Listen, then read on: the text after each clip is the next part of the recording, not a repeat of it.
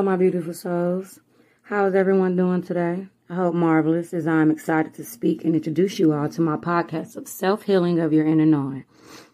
I would like to start by introducing myself first and foremost. I'm tiny, energetic being of this universe, and I welcome you all with nothing but light and love. Well, let's get started to the reason of why I'm here. I love to talk, guys. So excuse me if I'm a little too long. Excuse me if I'm a little too short. Most likely it's going to be long. This podcast is mainly focused on the personal touch of self. So I have to question myself and wonder, what do others feel when they think about the word self? Let me explain on what self means to me. My description of self means secured, embraced, loved, and freed within.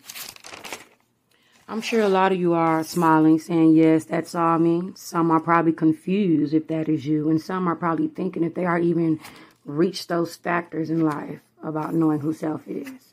But that's okay. This is why I'm here, to share my stories and my experiences on how I became and still is becoming self.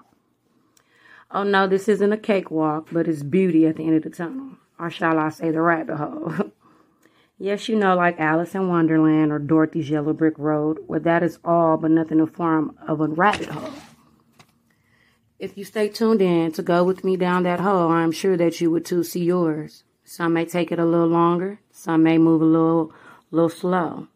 Some may move like wind. As I am knowing for sure that a lot of you might move at a steady pace, slow pace, fast pace, all paces. But it's okay.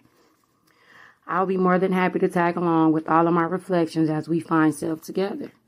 I must admit that you may feel some pain, anger, emotional trauma, tears, happiness, but it is all worth it in the end. I wouldn't take us anywhere that I haven't been or still is going.